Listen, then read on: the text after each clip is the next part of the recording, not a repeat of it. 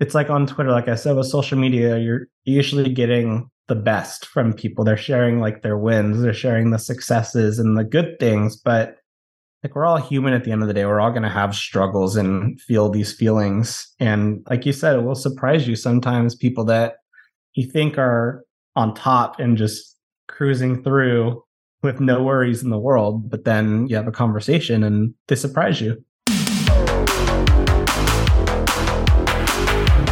Welcome to Morning Tea and Torture with Tapir One, a podcast with no agenda and no expectations. We're just having a cup of tea with friends, talking about digital art and other creative ways to, well, waste your time. Now, here's your host, Tapir One. Call him Tio.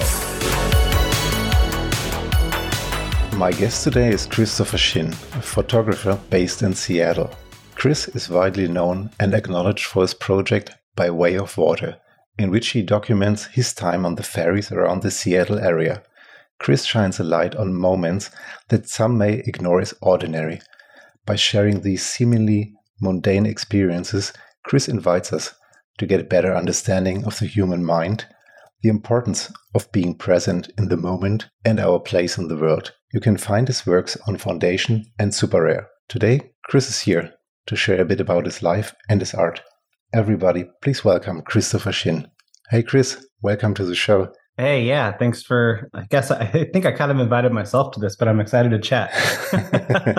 I like that. Yeah, awesome. So Chris, you moved from the foggy Bay Area to foggy Seattle. What does this tell us about you?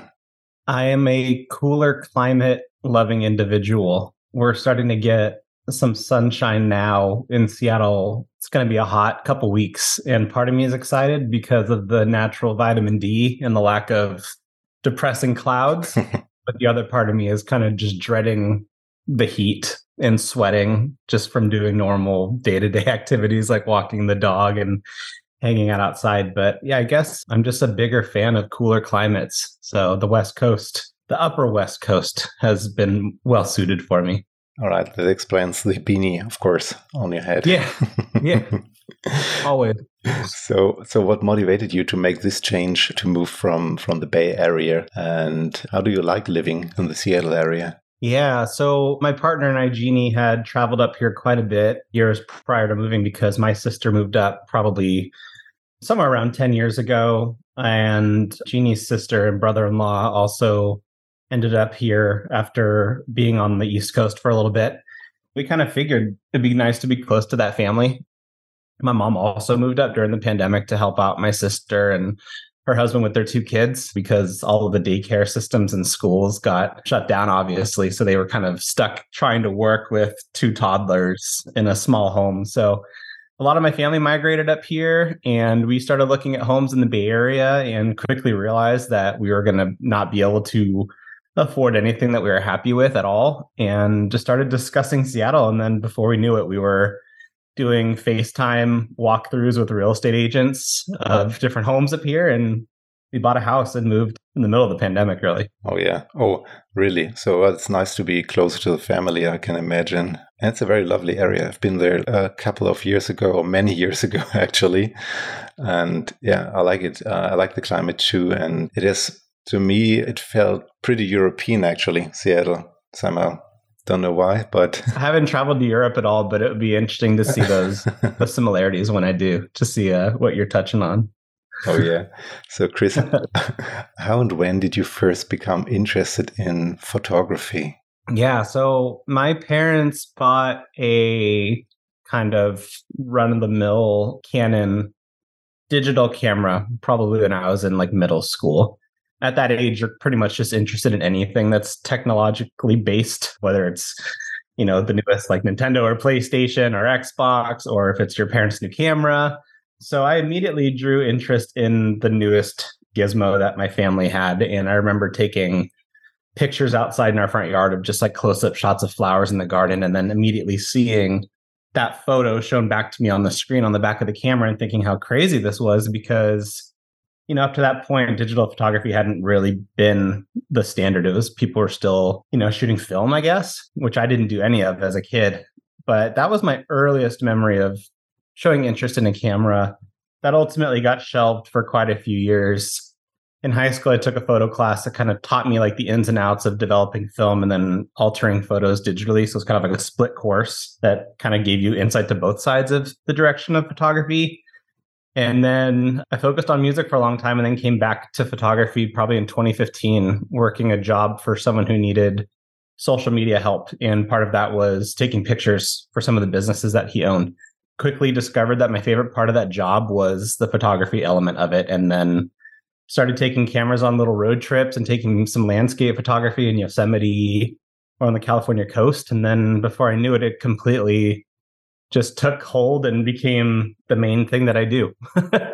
So it's been a long journey to this point, but I couldn't be happier with the camera in my hands. I see. So yeah, first digital camera must have been like magic, and no bad feeling about wasting expensive film or waiting days until the film is finally developed just to see that nothing really worth shooting was there. So yeah. Those days didn't come until 2020 when I started shooting film primarily, and definitely some humbling experiences along the way, but it is definitely a different experience than shooting digital. Both of them have their perks, obviously. So in high school, you said you learned developing film. You mean actual analog film in a dark chamber? Yeah, our high school had a dark room. And I remember one of our first assignments was to create a pinhole camera out of like a cardboard box and poking a hole so that the light would shine through on the film. And it was completely mind-blowing, but also felt like a task because it was high school. It was an assignment, whereas if you did it now, it'd be more fun. It was crazy seeing how something could go from being nothing to being put in these chemicals in the right conditions and seeing this chemistry create and bring these images to life. So that was a really cool thing to experience. I know a lot of friends in the space that still shoot and develop their own film and scan everything themselves, which is just another rabbit hole that I'm sure I'll go down eventually. But for now, I trust the wonderful people at my film lab in Seattle to make sure that I don't do all the shooting and then screw it up. So, all right.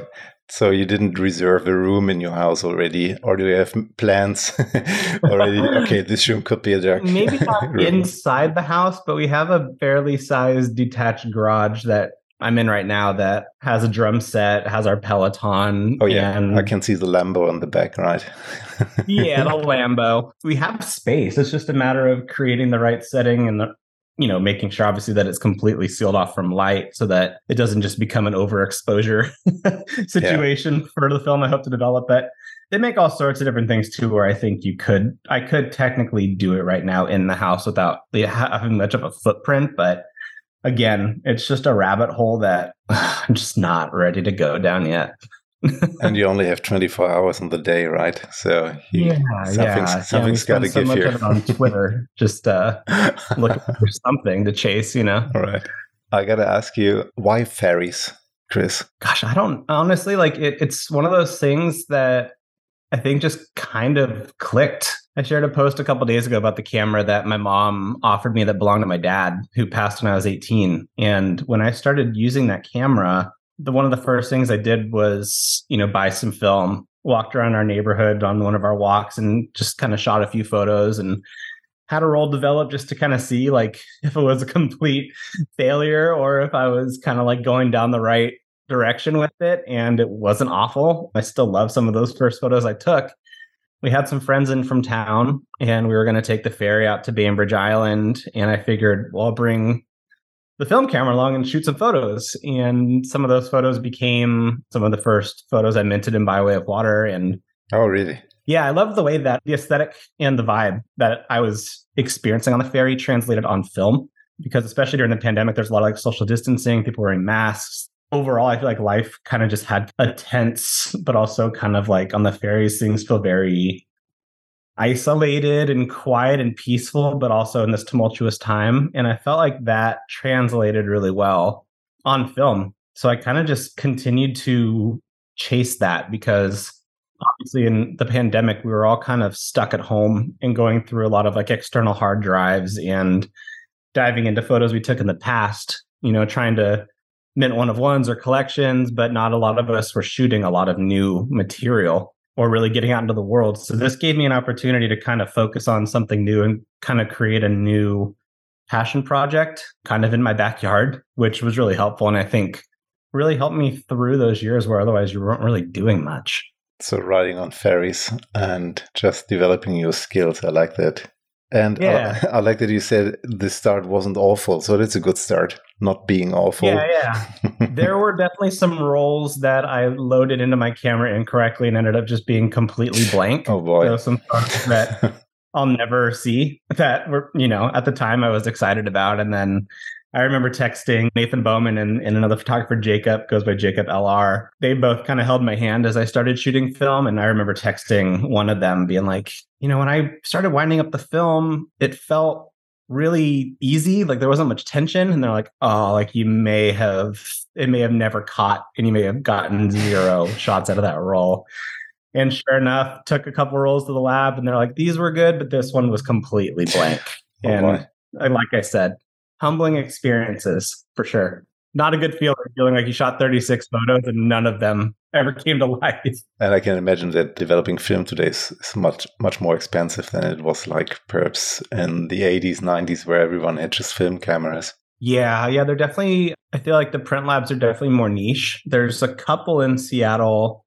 I go to Panda Lab, which is down by the city center in Space Needle. But there's another one that's actually much closer to my house that I haven't tried yet because I feel like I've just kind of established trust in what they do at that lab. But there's options. But yeah, they're not cheap, and neither is film. So definitely makes you a little more intentional in what you shoot, which I think is kind of helpful for someone like me who could just go out with a digital camera and shoot thousands of photos in a day and come home and have to sort through this huge catalog of photos. It would take you weeks to go through these. Yeah, that's like when I started shooting landscape. I'd go to Yosemite for a day and come home with like 3,000 photos or something crazy. And then, you realize you took 50 photos that are exactly the same of Half Dome. And you're like, I didn't need to shoot all these. I could have just shot just another one.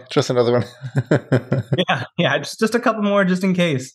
So yeah, I definitely like that aspect of shooting film where it causes me to be a little bit more intentional and slow down and make sure I really want to take this photo or put the camera down and move on to the next thing. So. Oh yeah, and this translates, as I said, very well to the tranquility of ferries, slow moving, relatively slow and confined space. You're alone with yourself.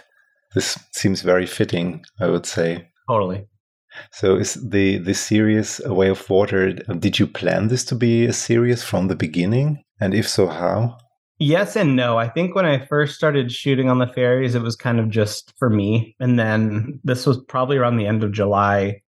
And then obviously early August was when the collection was minted. And that's when collections were like really, really taking off and becoming something that, up to that point, there was maybe like 2 or 3 collectors that were buying one-of-ones. And there was seemingly dozens and dozens of artists trying to get the attention of those couple of people every day to hopefully get a sale. When collections happened, it gave more people the opportunity to buy work at a lower price point than what a lot of people were pricing their one-of-one work at to start. And I had some old photos from Bali and Japan that I thought could be cool little collections. But again, Nathan Bowman had released Hidden in Plain Sight. And I remember I was flying back to San Francisco because my uncle was a dentist and I didn't have a dentist here yet. And I had this terrible toothache. So I flew back to San Francisco to go get like a filling checked out or something. And on that flight, I remember coming up with the name By Way of Water. And I knew that when I got home that day, I was going to come home. The first thing I was going to do is sit down and mint the first batch of photos for it and make it a collection of 100 that the other 80 hadn't been shot yet, which again kind of circles back to having a project to focus on during the pandemic. And it gave me something to work towards and a body of work that had been presented and introduced that was largely incomplete and was going to be something that rolled out in a few different drops.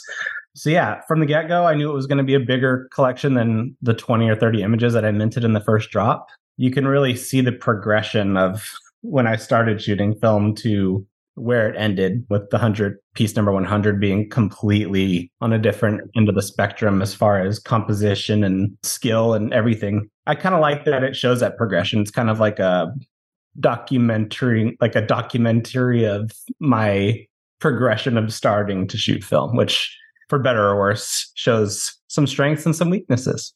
But it's something to be proud of, just to see your own development here. and there's nothing to hide and to show others improvement of your style or of your composition, as you said.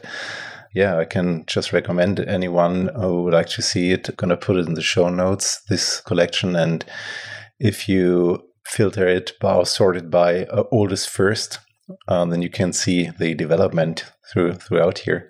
So even the first ones are really, really great pieces. So, and this is why it has been received so well, I guess, because it speaks to so many people here.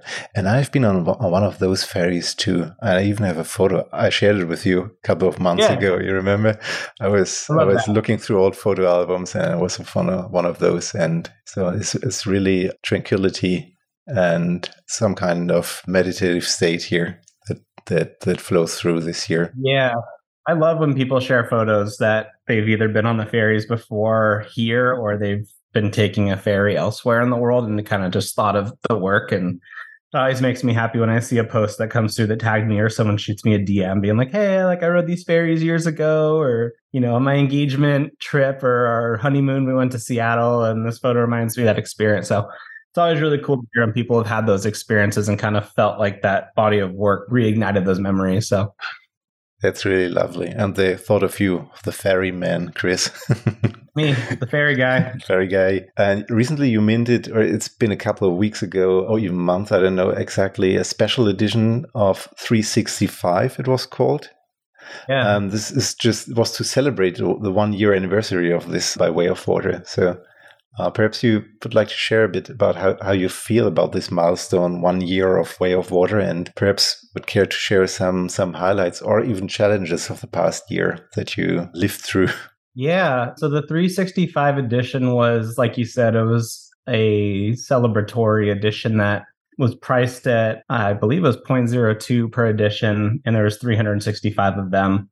And it was kind of just a way to acknowledge how much had taken place in such a short period of time, all things considered. And something I like to do a lot, and I encourage others to do, is just kind of stop and appreciate like where we're at instead of always looking for the next thing or how you could make your next biggest sale or surpass like a milestone you've achieved. But really like realize at the beginning of 2020, none of this existed for a lot of us. And now we have this whole new collection of friends and other creatives and collectors that we've connected with and that support our work that otherwise we may not have ever connected with. And that's kind of what that edition was. And I wanted to price it at a point where like mostly anybody could pick one up if they wanted to. I think 0.02 ETH, the lowest, was like $40 or $50 or something. So just giving people an opportunity to own the work if they wanted to, while also acknowledging that year that had passed since I had initially minted the collection.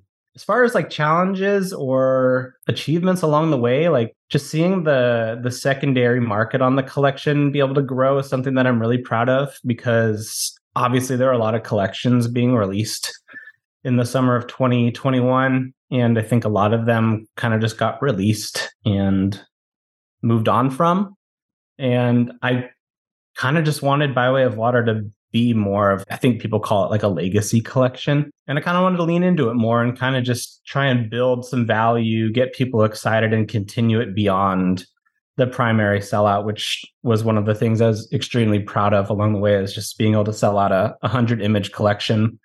Challenges, I mean, all my challenges I feel like are internal, whether it's imposter syndrome, creative ruts, going through sections where you feel like you haven't picked up a camera and gone to shoot in a while, you know. And for a while I was hosting a lot of spaces. I was hosting like 2 to 3 drop spaces a day for other artists that were releasing work. And it was a great experience and I connected with a lot of people because of it. But I also had no time to go do anything else. So I remember having to make a deliberate decision to take a hard break and get out and shoot more and get more creative, which was a good decision, you know, in hindsight, because we all came to this space sharing work that we were proud of, that we created, but then we all started spending so much time here that we stopped doing the very thing that brought us here. That was a challenge I had to overcome, was just finding out how to balance my time better, not just be on Twitter for 12 hours a day, because at some point you've kind of done all you can for the day and you should probably get out and like diversify the hours that you have a little bit more. So that was an important decision and an important adjustment that I made, but it was definitely a challenge. Yeah, and this brings us back to what you said at the beginning, that you sometimes just have to stop and appreciate where you are at and not always think about the next thing and the next thing that you're going to do and have to do. But this is a problem that I guess most of us have, even in daily activities like eating. You're eating, but you're always thinking about the next thing, or you're on the phone with someone and thinking about what you're going to do this evening. So it's very difficult to just stay in the moment. So this is something we have to learn, and I like it that you use this 365 edition as a point to stop and to appreciate. And perhaps we can learn a bit from this. Yeah, and your collection is really an outlier in terms of secondary activities, and we are going to talk about this a little bit later, how you achieve this to keep this thing alive, so to speak, thing that most artists have a problem achieving, actually. Do you have perhaps a memorable or interesting experience that you've had while shooting for your collection? I shared By Way of Water number 100 the other day on Twitter, which is kind of the photo that I share the most, because it's probably one of the photos that immediately kind of like stood out to me as one of the photos that I couldn't believe I took. I remember taking it. My girlfriend Jeannie and I were going on like a little weekend trip out in the San Juan Islands, and the ferry ride from Anacortes to Friday Harbor is probably like an hour to an hour and a half. So it's a pretty good amount of time to shoot. So I was just kind of making my way around the ferry, finding different lighting, seeing if there's different subjects I wanted to try and shoot. And I had come up the stairs from the car deck. So this is, I guess, like the second of 3 floors on the ferry, all indoors. Obviously, being in Seattle, you need a lot of indoor seating. And the lighting in that moment, I couldn't believe. It was just shining on these caramely brown, old, like stuck in the 80s leather booths. And the windows, I mean, the water was as blue as can be. And then you could see some islands in the distance. And I just remember that composition just coming up those stairs. And I just blew through like 2 rolls of film just on that one scene alone. I was shooting them horizontally, vertically, lower, higher, different apertures, just like doing all sorts of different adjustments, but making sure that I got like every single option I could from that scene. Yeah, it ended up being one of my favorite photos I've ever taken, and probably will be one of my favorite photos I'll ever take. It's going to be the cover of the By Way of Water photo book that I'm working on. It's largely been the cover photo for the collection, and I intentionally made it By Way of Water 100 just to kind of put an exclamation mark on the collection as like, this is it. This is the final photo. And I feel like it's a statement piece. And that's one that was definitely a memorable shooting experience and a memorable experience of getting the film scans back and releasing that photo and the feedback it got. And yeah, it's one of my favorites, and I think it always will be. And it's a beautiful one. It's hard to believe that this is actually one photo that you took on film, because the dynamic range in this is so high, because you can clearly see the landscape in the back with the trees and the blue water, and then the interior of the ferry. And it's like a montage, actually, or a composite, but it isn't. And it has a very, as you said, a golden glow to it. Yeah. Yeah, that photo blew my mind. I think I shot it at 8. I'm not the most technically savvy photographer on the planet, but I feel like I've heard that you typically double the aperture of the lens to get like the sharpest photos. So the lens that I have on my Mamiya 7, which is a medium format film camera, it's an f4, 80 millimeter. So I think I shot that at f8 just to make sure that it was going to be like tack sharp. And because of that, I think you were able to get that kind of like depth of field and all that dynamic range where it captures not only the booth and then didn't have everything blown out in the background, but it was able to get the foreground, the background, which again, when I got those scans back from that trip, I couldn't have been more excited about that photo. And I also took another photo that I love on that same trip, which is one that you've probably seen it looks like a straight out of a Wes Anderson movie, but it's the 3 turquoise chairs with kind of like a diagonal shadow being shown across it. It was a trip that yielded a lot of photos that I think surprised me quite a bit, that I was really, really excited about. I love that you can discover so much on a ferry. Yeah, you just got to look for it. It is the piece with the three chairs is 51, I think, number 51. Yeah, kudos. Aperture 8 means that you have got to have some really steady hands, right? Yeah. Luckily, it was bright. I've tried to take some photos at night on the ferry, and that's probably where I've had the most blurry, a lot of movement. You can tell because the exposure was just way too long. Mm-hmm. There's a few shots I've taken recently that I've been like laying on my stomach on the floor of the ferry to try and get like a shot of some feet hanging out of the booth, but it's at night. So I need to like completely just like be on the ground so that I'm not flexing my core and just like shaking while I'm trying to take this picture. So people probably think I'm insane, but luckily there's not many people on the night ferry, so I didn't have an audience. And they already know you by now. Okay, this is Chris again. I wonder. Just move on. I wonder if the surveillance on the ferries, if they start to recognize people or not. It's kind of fun to see, but yeah, I'm on the ferries quite a bit. But some people think I like live on them, which isn't the case. But I see. I take a lot of photos when I am on them, so I make it worthwhile. Yeah. What brought you on my radar was not the By Way of Water series, but your Tokyo Love Story collection, actually, which consists of several black and white one-of-ones that you took while traveling to Japan. So I'm really curious. I would love to hear more about that trip. Yeah, that trip was quite a whirlwind. I actually took all the photos for Bali in black and white on that same trip, which is another collection I released kind of around the same time as the Tokyo collection. Those are all photos I took with a mirrorless setup that I took with me on that trip. We had gone to Bali before Tokyo for one of Jeannie's coworkers was getting married, and they decided to get married in Bali because they had family from the States and then family from Asia that were gonna, I guess, kind of be like a halfway point. Just so happened to be a beautiful halfway point. So no one was complaining. The trip out there was insane. Flew out of San Francisco, and between San Francisco and Taiwan for our layover, the airline we were flying on had all of their workers, their onboard workers had gone on strike. So when we landed in Taiwan to transfer, all flights were canceled. So we ended up having to think quickly and ended up taking a flight to Hong Kong and then later transferring to Indonesia without any of our bags because no one knew where they were at that point. Spent a really fun week in Bali, went to the wedding, and then we headed over to Tokyo for 5 days, which was in hindsight, a very short trip because we spent a lot more time in Indonesia. But when we were there, it was kind of everything that I had thought it would be, which my whole life I'd always wanted to visit Tokyo or just Japan in general. And we spent every single day just walking around, taking the train, finding good food, seeing some landmarks. And I just couldn't be more excited by the architecture and the people and everything about it. So yeah, that collection kind of showcases in a respectful way the things that I really loved about our visit. I actually dropped that collection originally and had some photos of people's faces. And there's also a picture of a kid.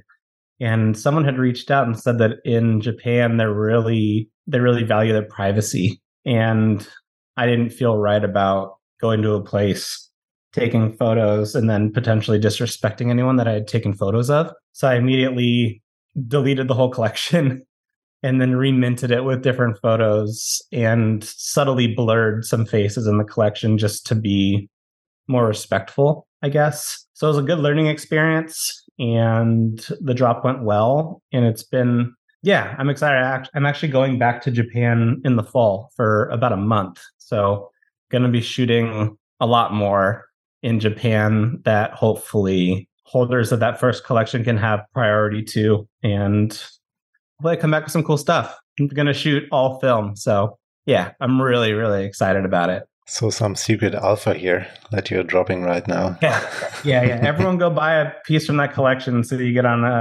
an allow list of sorts. I don't think there's any listed, which is awesome. Currently not. Sometimes the art is just too good. You don't sell any. Sometimes I'll get like a little bit of a secondary and I'm like, where did this come from? And then I'll see that someone had accepted an offer or someone listed something. But I think Fuck Render was the last person that bought a piece in that collection, which I couldn't believe. Really cool. But Yeah, I can't wait to get back. We were supposed to go in 2020, but the pandemic ruined all of our plans. So Yeah. kind of making up for a lost trip. So I can't wait. Yeah, I hope to get there too one day. Tokyo or Kyoto. Yeah. Really, I'm drinking Yeah. the tea all the time, so I thought I could go now and see where it's been made. But the tea, of course, has been made at the Pacific South, so the southern islands rather than in Tokyo, of course. So you did not shoot these in black and white, but you later decided to change it. They were all shot in color and I edited them in black and white. I think it was kind of a reaction to just seeing so much work that was like kind of exaggerated and oversaturated and like flashy and super colorful. Yeah. And I've always had an appreciation for Ansel Adams and the black and white work that he shot around California and all the places that he had been. So I think in that moment in time, I was just really, really into black and white and was kind of looking at the edits I had done in color and the edits I had done in black and white. And I just liked the black and white ones more because I feel like they were just a kind of contrarian to what everything else you were seeing, especially with Bali. You see a lot of colorful stuff from Bali, really like crazy, heavily edited, and they're beautiful photos, but it's just not really my vibe. So I feel like black and white was kind of just the creative direction I felt in that moment. And luckily people were into it. Yeah, and felt fitting. I love Ansel Adams. So a small peek of what we can expect from you in the future, perhaps. Yeah. I've shot a little bit of black and white film that I love too. I shoot a lot of color, but every time I shoot any black and white, it kind of just has a different vibe to it. I love Kodak Portra 400, but I've been gifted some black and white film by a couple other photographers that are like, shoot some black and white, and they'll like mail me film, and I'll shoot a few rolls, and I've loved all of it, but kind of depends how I feel at that moment, I guess. Would you say you're a solo artist? You're doing collabs, and we can talk about collabs later, but would you say it has become increasingly difficult to make it on your own as a solo artist in Web3 today? You're pretty successful compared to a lot of artists who are struggling, but what would you say here? I would argue that it's the contrary, because obviously like you're a collector of mine, which I appreciate. So I feel like you're in my corner, right? So if I have collectors who own my work, I feel like that solo artist kind of changes into becoming kind of like a team effort. You know, I very recently, because I feel like there was a lot of burnout initially of it, but I recently made a By Way of Water collectors chat, just like a DM chat on Twitter that I can share, obviously, like the collab stuff that I've done and updates on the book and any other things like secondary sales, and kind of get everyone excited in one place.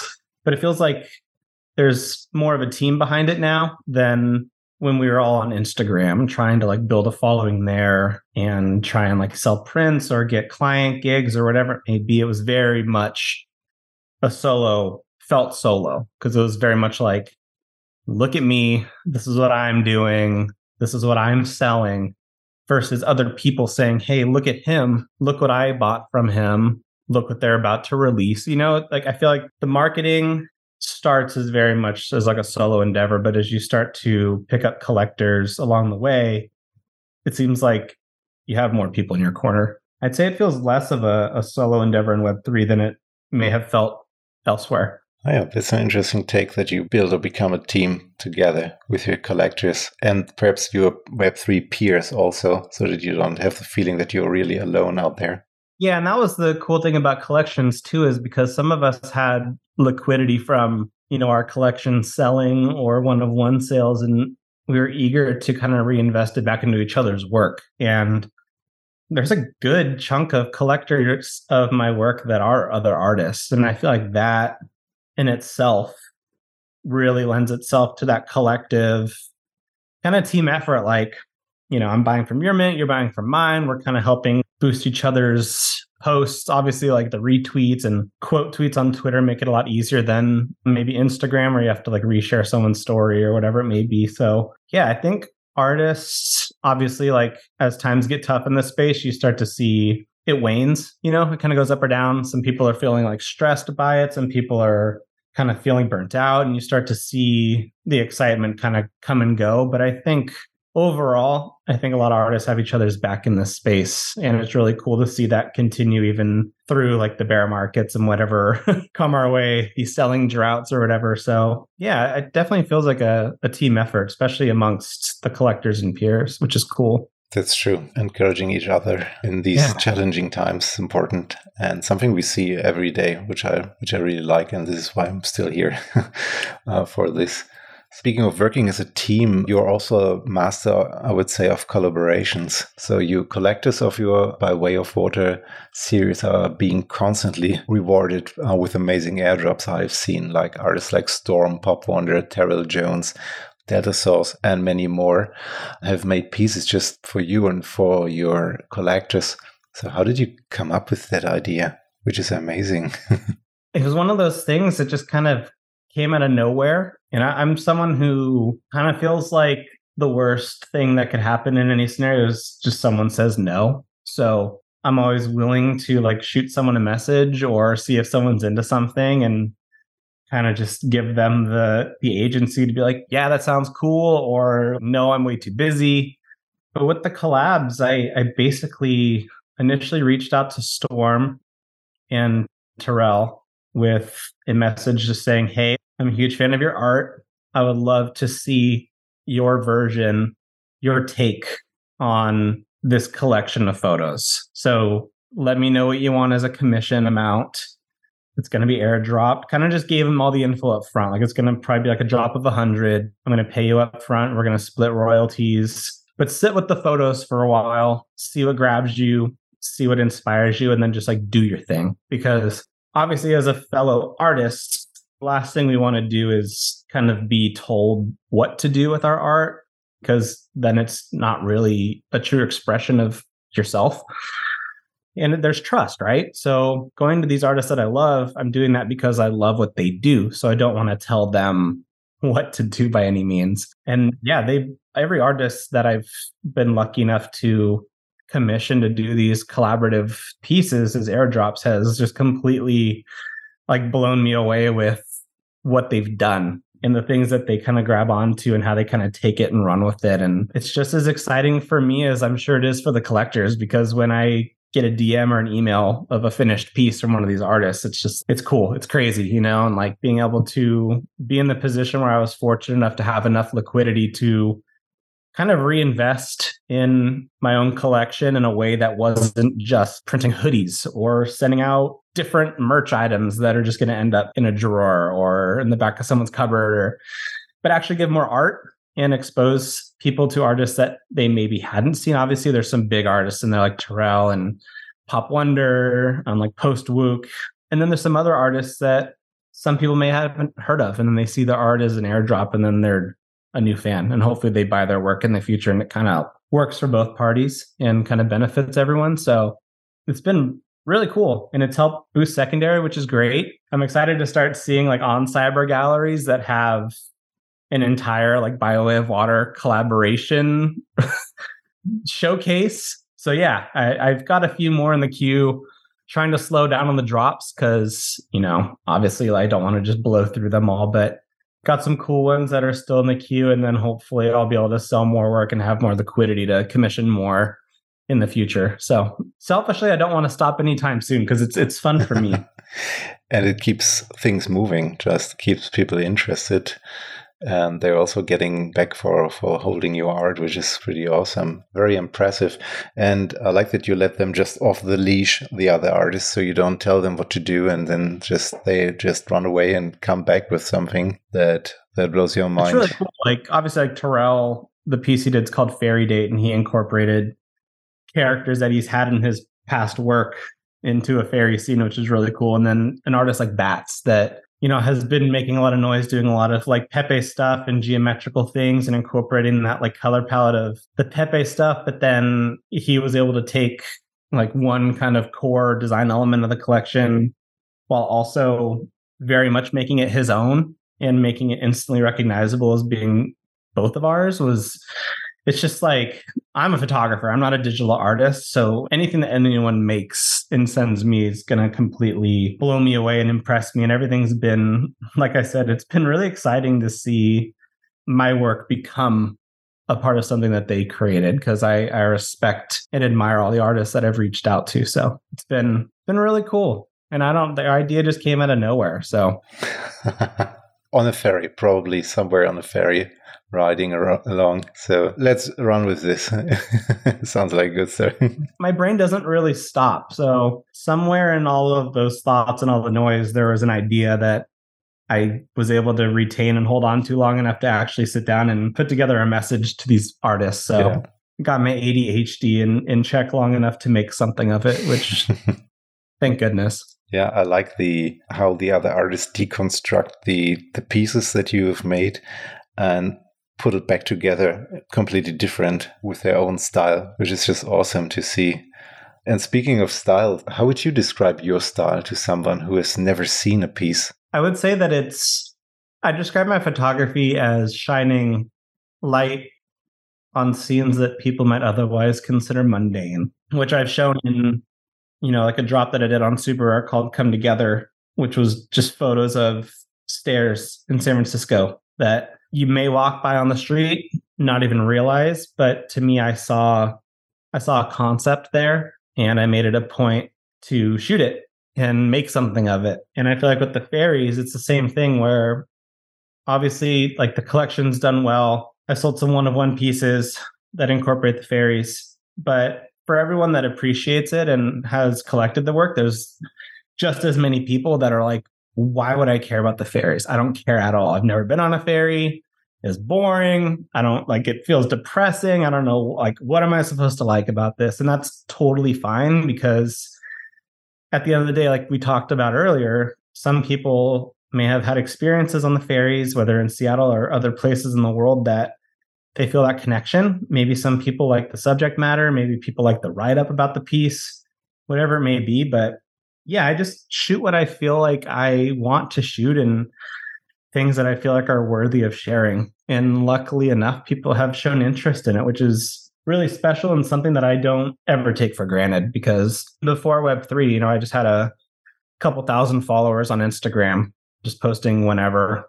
And this space has really shown a lot of support and appreciation for what I do, and being able to just create stuff that you like to create and have people show love for it is really fortunate position to be in. So just taking pictures of things that I find interesting that other people might completely not understand. But at the end of the day, it's important to create for yourself and hope that people like it along the way, but not the other way around. Oh yeah, this is important. Do you think an artist should stick to their style once they have found it? I think it's important to experiment and try new things, as long as it's something that is true to yourself, right? Like there was a time in Web3 where there was a lot of discussion around photography wouldn't be appreciated or valued unless it had some sort of element of like animation or movement or something that was pushing the boundaries of photography. And in that moment, I could have made more of an effort to try and start animating my work. But that probably wouldn't have been something I had done otherwise, unless there was collectors saying, I'll pay you for it. So at the end of the day, it's not true to me. Whereas to kind of shift, I was shooting landscapes primarily and shooting on a mirrorless digital setup. But if I had never had an open mind to putting that camera down and then exploring film, maybe I would only be shooting landscapes still. And I would have never kind of gone down the route of shooting the fairies and finding that style that I think more people know me for that now than the early work that I minted on like foundation of like Yosemite and different landscapes. So I think it is important to explore and try new things, especially when you have people like, Ben Strauss and Transient Labs that are doing crazy coding and contracts that allow you to, make dynamic pieces that, you may have never been able to figure out on your own. There's just been a lot of things in Web3 that I think give people the opportunity to kind of like try new things. And I think it's encouraged, which is really cool. Instead of telling people like, stick to your thing, stay in your box. Like, I only like you for this one thing. So don't you dare do anything different. So yeah, I encourage people to experiment. And if it works, it works. If it doesn't, at least you tried. So you don't think that you're going to stay the fairy guy until you're 84? I wouldn't mind it. I have discussed potentially doing like an international version of By Way of Water, which I think it'd be really fun because obviously, like, even in Seattle, every ferry is a little different depending on the route. I feel like there's just different characters and colors and just different boats in general that have different things about them that make them all individual and unique. So who's to say that going to another country and riding the ferries around that country aren't going to give me the opportunity to shoot similar compositions, but with completely different subject matter and completely different characteristics. So ferries are awesome. I'd much rather sit on a ferry for 2 hours and be going through water than sit in traffic staring at my phone or anything. So if I end up being the ferry guy till I'm 80, so be it. It's better than being like the traffic guy or the train guy or the plane guy, because that would get old to me. We have some little ferries in Berlin even here, come to think of it. So if you can find them anywhere, wouldn't even expect them there. Yes. And as I said, I love I'm not traveling on ferries very often, to be honest, but I love the tranquility and perhaps this transitory state of nothingness, if you will, that you have left your old shore, you're not there yet, and there's nothing for you to do but to be alone with your own thoughts, which is a bit poetic perhaps, but I really like it. And this is perhaps why many people can connect to your pieces so well with what you're showing. So these mundane pieces, but those are going very, very deep into your mind and soul, actually. There's definitely something, like you said, tranquil about like sailing out, especially from like downtown Seattle, where you're literally leaving like the skyline behind, right? You're sailing away from this busy city full of cars and people and life. And then you're out on the water and it's just whatever's on that ferry or whatever's around the ferry. And between point A and point B, like you said, it's just you, right? It's just you and your thoughts, or it's you with, more often than not, I'll be with my partner, Jeannie. She'll be there as well. So I'll be able to shoot and spend time with her and kind of have that undistracted experience. And I mean, there's just a bunch of beauty around it too, right? Because you're in the middle of the water. It's hard for that to be ugly. So, like I said, it's a method of transportation that I couldn't see myself ever getting sick of here. And I'm sure it's that way in a lot of other places. Yes. So how does your artistic process look like? How do you find or choose your motives that you will then put on the blockchain? I'm very much a feeling guy. Like if I have a piece that I'm vibing with, more often than not, it'll be considered something that I'll mint. Obviously, I have a few collections out, a few editions out. I have a lot of work on the blockchain, and I know that some people may view that as, okay, you need to like focus on more scarcity, which is something that is always in the back of my mind. But at this point, it's something that I'm far from. It's not like there's 40 Kristopher Shinn photos on the blockchain and the next one's going to be like a huge event. You know, I have a few hundred photos on the blockchain at this point. So I guess when it comes down to it, if there's a piece that I shot that I'm really excited about, and I think someone else might also share that excitement for, I won't really think twice about minting it as long as I don't have 5 or 6 unminted or unpurchased pieces on like super rare or something. And then obviously paying attention to the market to a certain degree.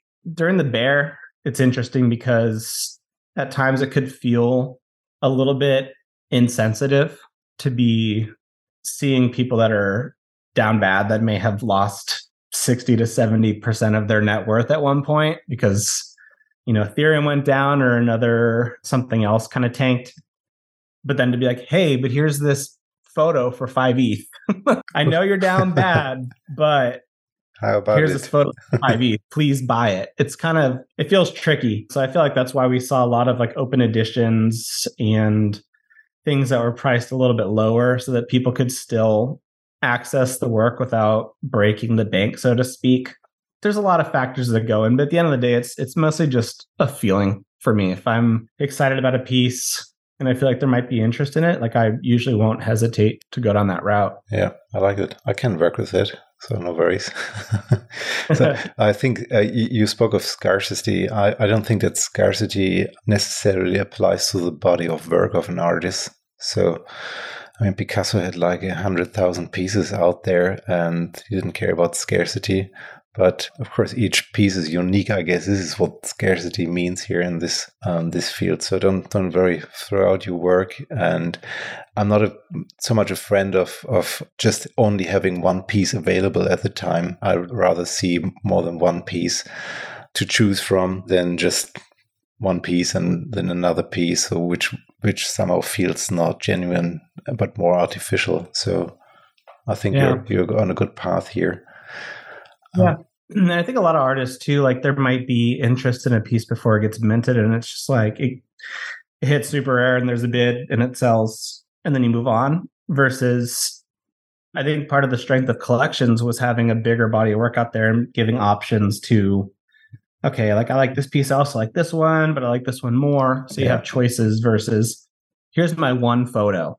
And it's like, and until this sells, there will not be any more photos available. You're not gonna see anything else for me. Yeah, like I have 3 pieces on super rare right now, and I feel like it's like a decent offering where it's not just this one thing, and I'm going to wait until it sells to mint something new. I might burn one of them and do something else. You kind of just have to showcase what you're proud of, and if something hits, it does, and if it doesn't, then it's like, oh well, it's not the last photo I'm ever going to take or last photo I'm ever going to mint. So just kind of roll with it. Right, and move on. How long do you usually work on a piece? Usually just however long it take me to shoot it and wait for it to get developed and scanned. I don't do a lot of post-processing. A lot of the film stuff that I do, like I'll maybe touch saturation a little bit, maybe adjust highlights and shadows, and maybe adjust contrast. And that's usually it outside of cropping. You know, like sometimes I'll have a really good subject matter, but I just shot it too far out and I just need to tighten it up a little bit. But yeah, I'm not doing a lot of post-processing on the film stuff, which I like a lot. Like I really like to kind of keep it as true to what I saw as possible, because I don't necessarily think film is the way to create like unbelievable pieces.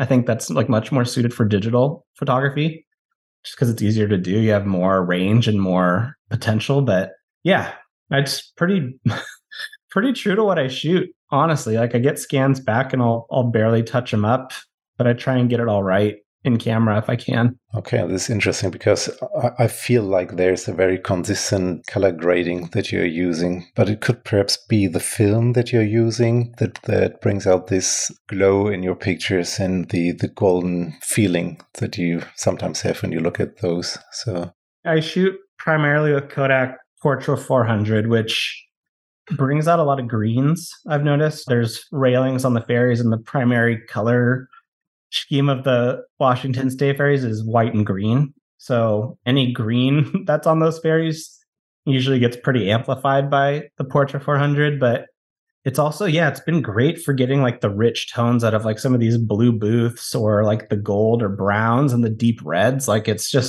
so well suited for the ferries that I've just stuck with it. I've shot a little bit of Kodak Gold, different film stock, and I didn't love it. Like there was a couple pieces that I feel like it was okay, but I just didn't. Maybe I'm just used to my own style and my own look of these photos on a different film stock. But when I got the scans back, I wasn't into them as much. That being said, I am excited to try some other film stocks though, because there's so many different things that come out based on any stock. So I want to start messing around with some Cinestill, shooting more black and white. Plus Kodak Portra 400 is just super, super expensive. So if I can find another film stock that's more affordable that I like, wouldn't be the worst thing in the world. Do you have a dedicated fridge for your films, or do you just don't eat vegetables anymore? Stash the films in there. The back right-hand side of our fridge in the house has a Ziploc bag full of film in it that has gotten smaller and smaller. At one point, I bought a ton of film, and I just never had to worry about running out. But recently, I had to buy a few more boxes. Not a ton. I thought about getting one for out here just to put film in, but I just couldn't justify it. But if my other half starts to feel like we're running out of fridge space, I'll consider it. Get a second fridge. So who or what was your biggest influence in creating art, if there was any? I think my artistic inspirations were probably musicians from an early age, because I got into playing drums in 3rd grade, and that was kind of like my first kind of dabblings in anything creative. I drew as a kid. I used to love like taking a tracing book and like tracing things and coloring things in. But from a photography standpoint, like I said earlier, I think Ansel Adams was immediately one of those photographers that I started to appreciate when I started to kind of take more notice of photography. I actually did a report about him in that photo class in high school that I failed because it was supposed to be a living photographer.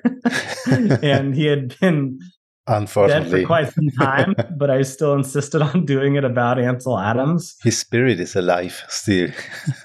Yeah. So I was like, well, I did the report I wanted to do, but the teacher, I didn't follow the curriculum, so I failed it. But honestly, like, it's going to sound like such a bullshit Good Morning America kind of answer, but I've been really inspired by a lot of the creatives in Web3, to be honest. Like, we scroll through Twitter all day long and see nothing but new art all the time. I mean, you see photo sets, you're in group chats with people sharing stuff they're working on, like you're seeing stuff that's getting minted and getting purchased. And there's so much different art that I feel like it creeps into what you're doing, whether or not you realize it or not. And I feel like being exposed to so much great art on a daily basis has like subconsciously led me down the route of like finding better compositions and different ways to market. And just, I mean, it all just creeps in, whether or not you know it. And I think a big part of my growth as a photographer has been largely attributed to my exposure to great art every single day. So there is that silver lining of spending way too much time on Twitter. It's a lot of art. Yeah, that's solid. I mean, it's a good source of inspiration. It's true. Totally. I think it's a great answer. Is there a piece that you have created that has a very special meaning to you, or that has a backstory that you would perhaps like to share? Yeah, I shared one today called For Mom with Love, which is a piece that I took in Cannon Beach, Oregon, which is a spot that I traveled to quite a bit as a kid. It was kind of like our every year we would kind of make the long drive from the Bay Area up to Oregon and spend like a week on the coast. And had a lot of memories there with my dad, who I mentioned earlier. He passed when I was 18. And since then, this place has kind of become a spot that has a lot of good memories, but also like a profane like sadness and emptiness now, because you have all these past memories that will never go anywhere, but then you have these new memories that feel like they're missing someone. So it's kind of become a place that I feel like my girlfriend and my mom and I just went there like last month and spent a weekend. And you can kind of tell that like certain times, like I could tell my mom was kind of like getting caught up in those emotions of kind of probably remembering times she spent with my dad. So it kind of serves as a place of kind of like appreciating those memories, but also recognizing the missing piece. So I titled this piece For Mom with Love. It's a photo of just a singular isolated subject facing Haystack Rock, which is kind of like the iconic landmark at Cannon Beach. It was also in The Goonies, the beginning of The Goonies, which is a great movie. Also in The Whale recently, which was really cool. But yeah, that piece is one that definitely has a lot of meaning just because, I don't get super vulnerable and open up quite a bit about things, but this piece was one that I did. And then the piece that you own called Act of Kindness is another one that I feel like has a message that I am really kind of proud of, just because I do feel like it's important to show those acts of kindness and in kind of Web3 terms, like give someone their flowers, be complimentary, show appreciation, because those things go a long ways, especially when there's so much shit talking and, nastiness on the internet. I feel like it goes a really long way just to like reach out to an artist you love and tell them that you love their art, or reach out to a collector and tell them how much you appreciate the fact that they've supported you, and check in on them and see how their life's going. So Act of Kindness is another one too that I felt like I was really proud of the message when I was minting that. I think people should just lead with kindness at the end of the day. Oh yeah, this is an important message. Be kind to each other. And yeah, the For Mom with Love piece, I'm seeing it right now. We can put it also in the show notes for people to see and connect. Mm-hmm. Yeah, can imagine it sometimes hurts when you go back and return to your childhood places where you have certain memories and then something is missing, and you beautifully depicted it in this photo here. So thank you. That was another one of those photos that when I got the scans back, I was like, okay, I nailed this shot, which you don't always know if you're nailing a shot when you're shooting film, because I'm definitely not there yet where I just know like, okay, that one's going to be great. This was one of those shots that when I got it back, I felt like it got across exactly what I wanted to. So I appreciate that. Yeah, that's one of my favorites for sure. You said that you're on Twitter very often, and we all know Web3 can take a toll mentally and physically, being online constantly. So what keeps you mentally strong, and what is your source of strength, your secret sauce? Yeah, lately it's been trying to focus more on having like consistent exercise. Even just as recently as this week, I felt like my mental health was like deteriorating. And I just got off Twitter and came out here and got on the bike. And by the end of my workout, was feeling infinitely better. So it's just one of those things where, kind of like we touched on earlier, you have to find that balance. And for me, that balance is making sure that I'm obviously spending enough time on Twitter where it doesn't feel like I've gone anywhere, being consistent, sharing work, engaging, touching base with people, promoting work, but also spending time to get out and be with my camera and, spend time with my dog and get exercise. And this time of year, like getting some vitamin D and being out in the sunshine, because you're just going to drive yourself crazy if you're only on social media all day long, because it tends to be a spot where people share their highs, the best aspects of their lives. And if you're in a vulnerable position and you're only seeing, I sold this today, or this person made this much money, or this collection sold out this fast, and you're sitting here all day just scrolling through things and seeing what everybody else has that you don't have, you're going to drive yourself crazy. So yeah, for me, it's just spending time doing the other things that are going to keep me physically and mentally sound. And that's creating and exercising and spending time with the people that I love and traveling whenever I can. Yeah, and you got to discount those cheering messages that you see. Don't see them that often now these days. These messages from, I got a sale, because nobody sells anything almost at the moment.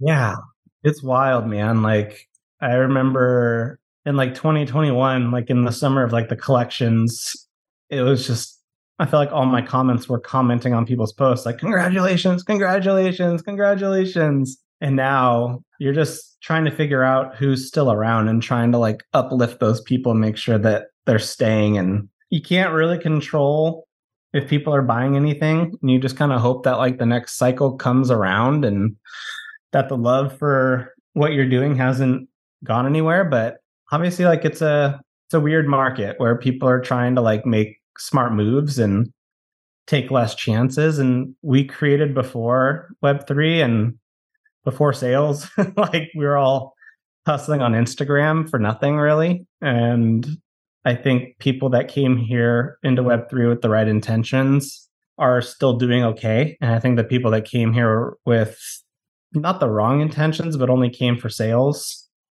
obviously those have dried up. So it's tough to stick around. So selfishly, because I love seeing art and I love to see myself and others doing well, I hope that we have another bull market on the horizon, but don't get your hopes up. In this space. Don't get your hopes up here. Yeah, you just got to wait and see, you know. Like what we experienced, at least is my feeling, that 2021 was so crazy. It was like a rocket launch into space, the Web3 space, and then it came crashing down. At least it was a feeling, but I think it was just a hard landing and a reverse to the mean.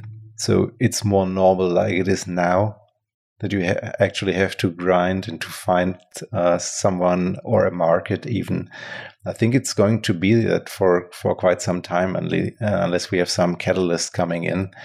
But I don't see that happening anytime soon. Oh, I'm in a few group chats with other creators, and just as recently as today, there was just discussion about how do you attract more collectors into this space. And it's hard right now, because I think what attracted a lot of people initially from an artist standpoint was the collections going crazy and people releasing a body of work and making $15,000 in a day or whatever it was. Like, so from an artist standpoint, it's hard to tell someone now, like, you should get into NFTs, you know, because there's so much work that has to be done now versus then that most people wouldn't I mean, I couldn't imagine starting from zero today, just entering the space now.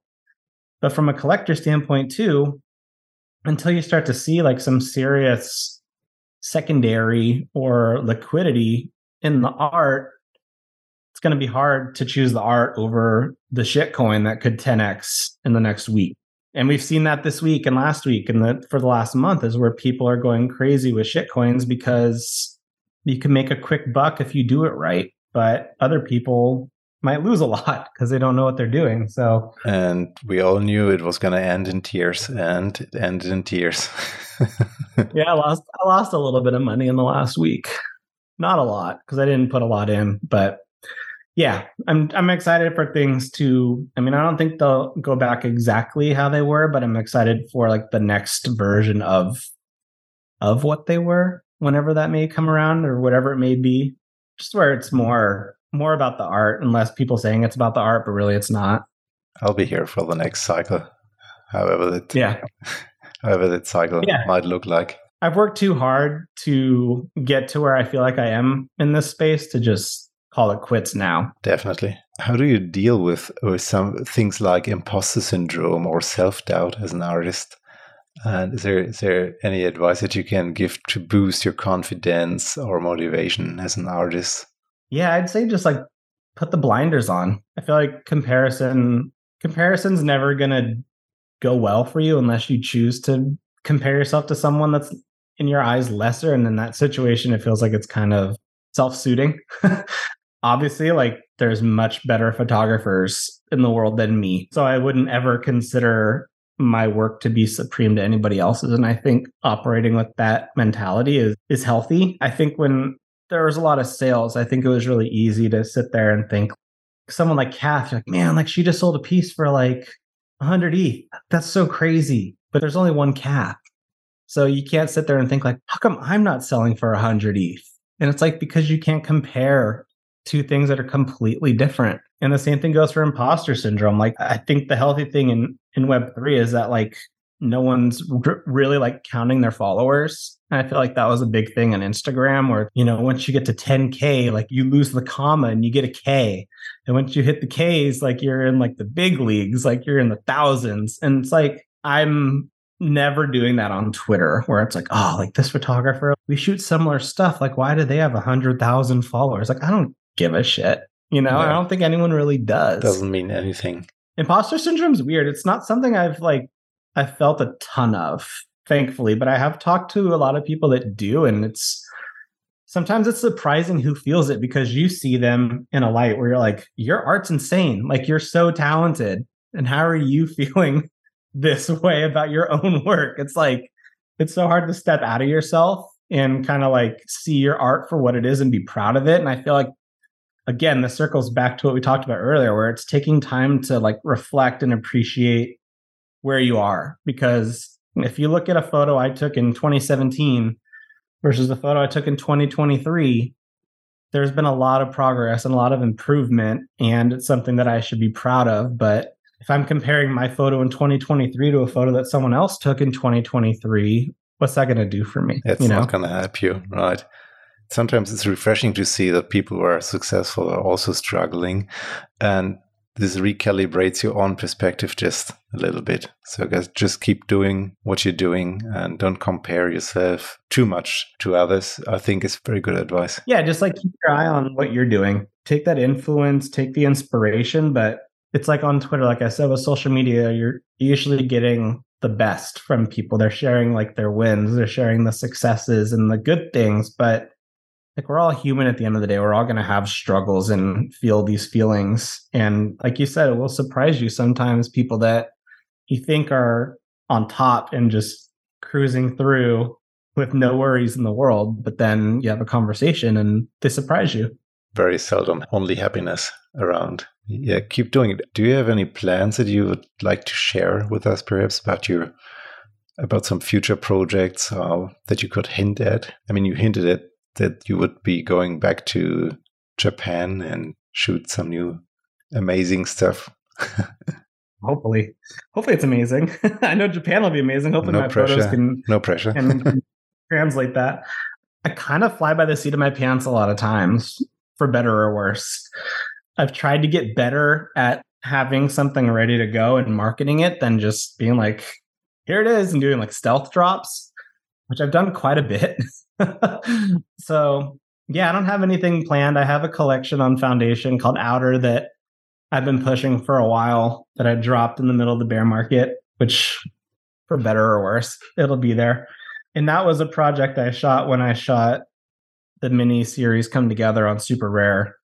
And that was one of the few projects I've actually like booked travel and accommodations and went specifically to shoot, which for me was a huge step instead of just like going out with a camera and seeing what I find.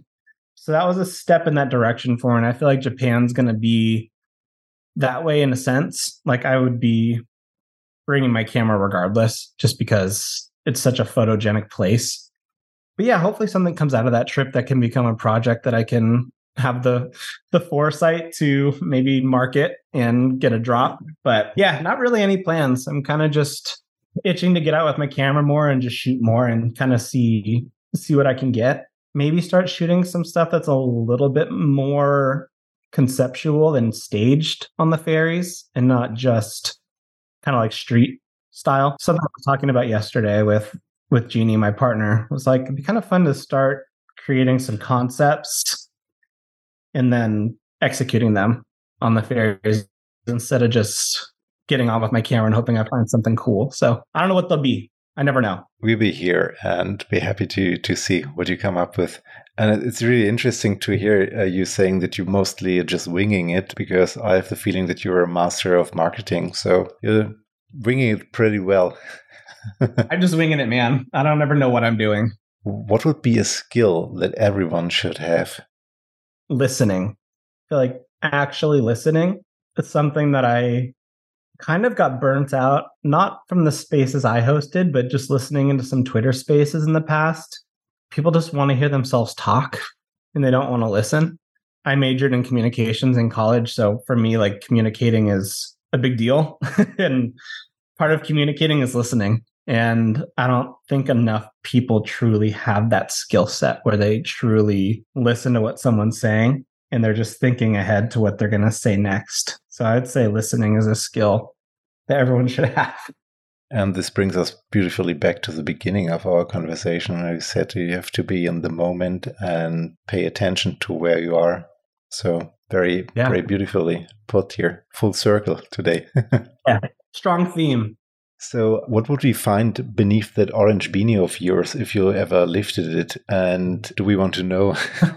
Today, a bad hairdo, non-showered, oily hair. Yeah, that's usually it. Usually unkempt hair and a brain full of thoughts and wonders and ADHD. That's what's hiding underneath here. And how many beanies do you actually have? I have 2 orange beanies. I have another one that's kind of like a tan version of the same beanie. And then some older ones I don't ever wear anymore. Yeah, we're getting into like hat weather here. So I'll probably have to ditch the beanie pretty soon and start being unrecognizable. Thought you were getting out your summer beanie. Yeah, just cut the top off so there's some breathing. No, I haven't ever gone to NFT NYC, but I've joked that I'm always there, just no one knows because I'm not wearing a beanie. Exactly. But yeah, who are you? It's a Seattle thing, I guess. I didn't really wear beanies when I lived in the Bay Area, but up here it kind of makes sense when it's like 30 degrees in the winter. But I also wear my beanie like an idiot and don't cover my ears, so it doesn't really do anything for the cold weather because my ears are still exposed. So gotcha. Just a hipster dweeb. Right, it's cool. So, are there any ferry lines in the United States that won't let you on board anymore? And if so, why? Not yet. I haven't done anything crazy. When I was this is just like the way my thoughts go, but on the collaboration side of things, I haven't worked with any photographers, but I thought about like, if I did, like, what would I do? And I was like, it'd be kind of fun to work with Isaac with Drift and do like where my vans go, but like sitting on top of the ferry with his feet hanging over. But I feel like that could potentially get you kicked off the ferries. Oh yeah. But I don't do anything crazy. I try and be as respectful and conscious of people's space as possible. Most people don't know that I've even taken a photo of them unless I've asked. But yeah, I try and just kind of operate as if I'm not there and make as little impact as possible. Just kind of get in and get out. Street photography. Luckily, my camera has a very quiet shutter. So it's not like a, stereotypical film camera where it's like, and then it's a very, very quiet shutter and a very quiet advancing of the film. So very discreet. I think it allows me to be a little bit more stealthy, minus the fact that it's a giant camera. But yeah, it's a middle format camera, right? So yeah, it's big. Big boy. It's big. People look at it funny for sure. Why are you using such a camera? You have a phone with you. No. I was talked into getting the Mamiya 7 by Nathan Bowman and Nevin Johnson and Dean Harvey because they all have them or have had them. And I was just shooting on my dad's old Canon. And they're like, you should get into like medium format. You should buy a Mamiya 7. And I bought one on eBay, and it's so scary to shoot with it because if it malfunctions or breaks, it's basically done. Because it's an old camera, and I don't think many people do repairs on them. Just always scary going out with that camera, but it's my favorite camera. And the photos it takes are crazy. So hopefully it'll happen someday, but hopefully no time soon. Hopefully it stays in one piece. Keeping my fingers crossed. Yeah. Chris, if you could tell your 2020 self something, what would that be? 2020, all things considered, with the pandemic, was actually a very good year for me. I graduated college. We moved and bought a house. Got into like the Web3 space. If ETH was cheap back then, I would have told myself to buy ETH or buy a ton of film before it got marked up and overpriced. 2020 me was just trying to like figure out what I was going to do because I had finished college. There wasn't really many jobs to be getting during the pandemic. So I kind of got lucky that Web3 came around and enabled me to make money while doing something I actually love. So yeah, I don't know what I would tell 2020 me. You probably did everything right. you did everything right. And yeah, I like this Zen-like attitude. So it's fine. It's fine. Yeah. It's not very often that I come across someone who says, yeah, I think 2020 was pretty fine. And yeah, I did a solid job. Yeah, I think we'll always look back at the pandemic as being kind of uniquely positive for my partner and I because we were able to move and get a house and kind of get out of our apartment in Oakland and kind of start this next chapter of our lives and be able to spend, obviously, because we were all cooped up, we got to spend a lot of time at our new house and kind of like get comfortable and situated versus moving during regular times. You'd get there, unload your stuff and go to work on Monday and then do whatever you can when you get home and then go to work on Tuesday. So 2020 was kind of a strangely positive year for us, which feels weird to say. It's good. And now let's move to 2025. What if you could tell your 2025 self something? What would that be? Keep exercising. Hopefully I'm just doing good things in 2025 and I can tell myself to just keep doing what I'm doing again. Gosh, I don't know. I'll be 35 or 36. So maybe I'll have a kid. I don't know. That's a crazy question. I don't know. Interesting thought experiment. To be determined. I have no idea. Let's revisit in 2025, okay? Oh, gosh. Yeah, I don't know. That's a tough one. Who on Twitter should I follow? Who on Twitter should you follow?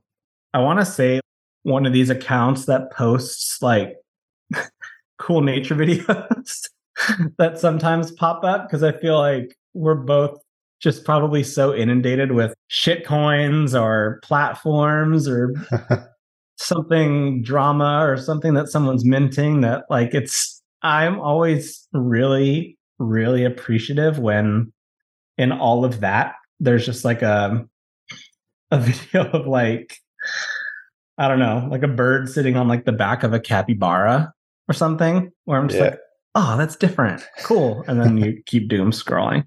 So I would say follow any account that is sharing cool animal videos or nature videos. I don't know what that account is. The next time I see one, I'll send it to you. Gotcha. Yeah. Do you have a recommendation? Who should I invite into the show as one of my next guests, perhaps? There's a lot of people.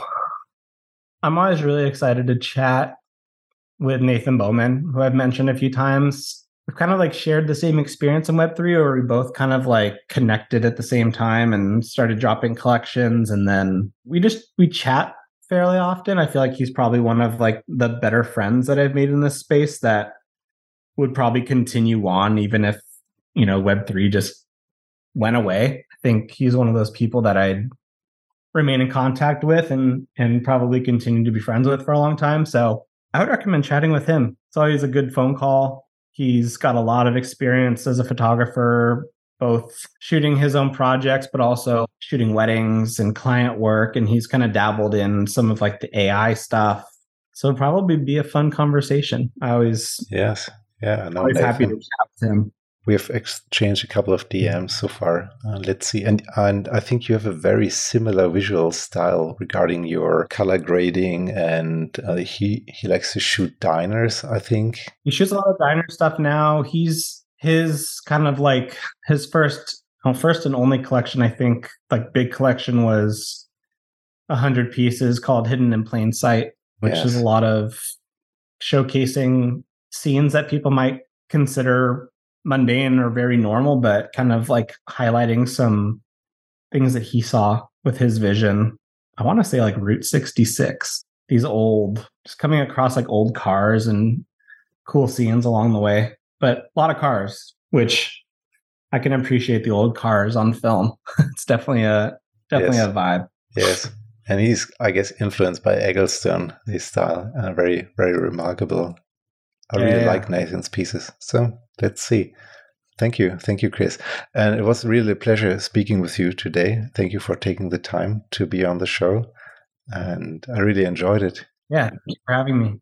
All the best and hope to speak to you soon. Absolutely, you too. Bye, Chris.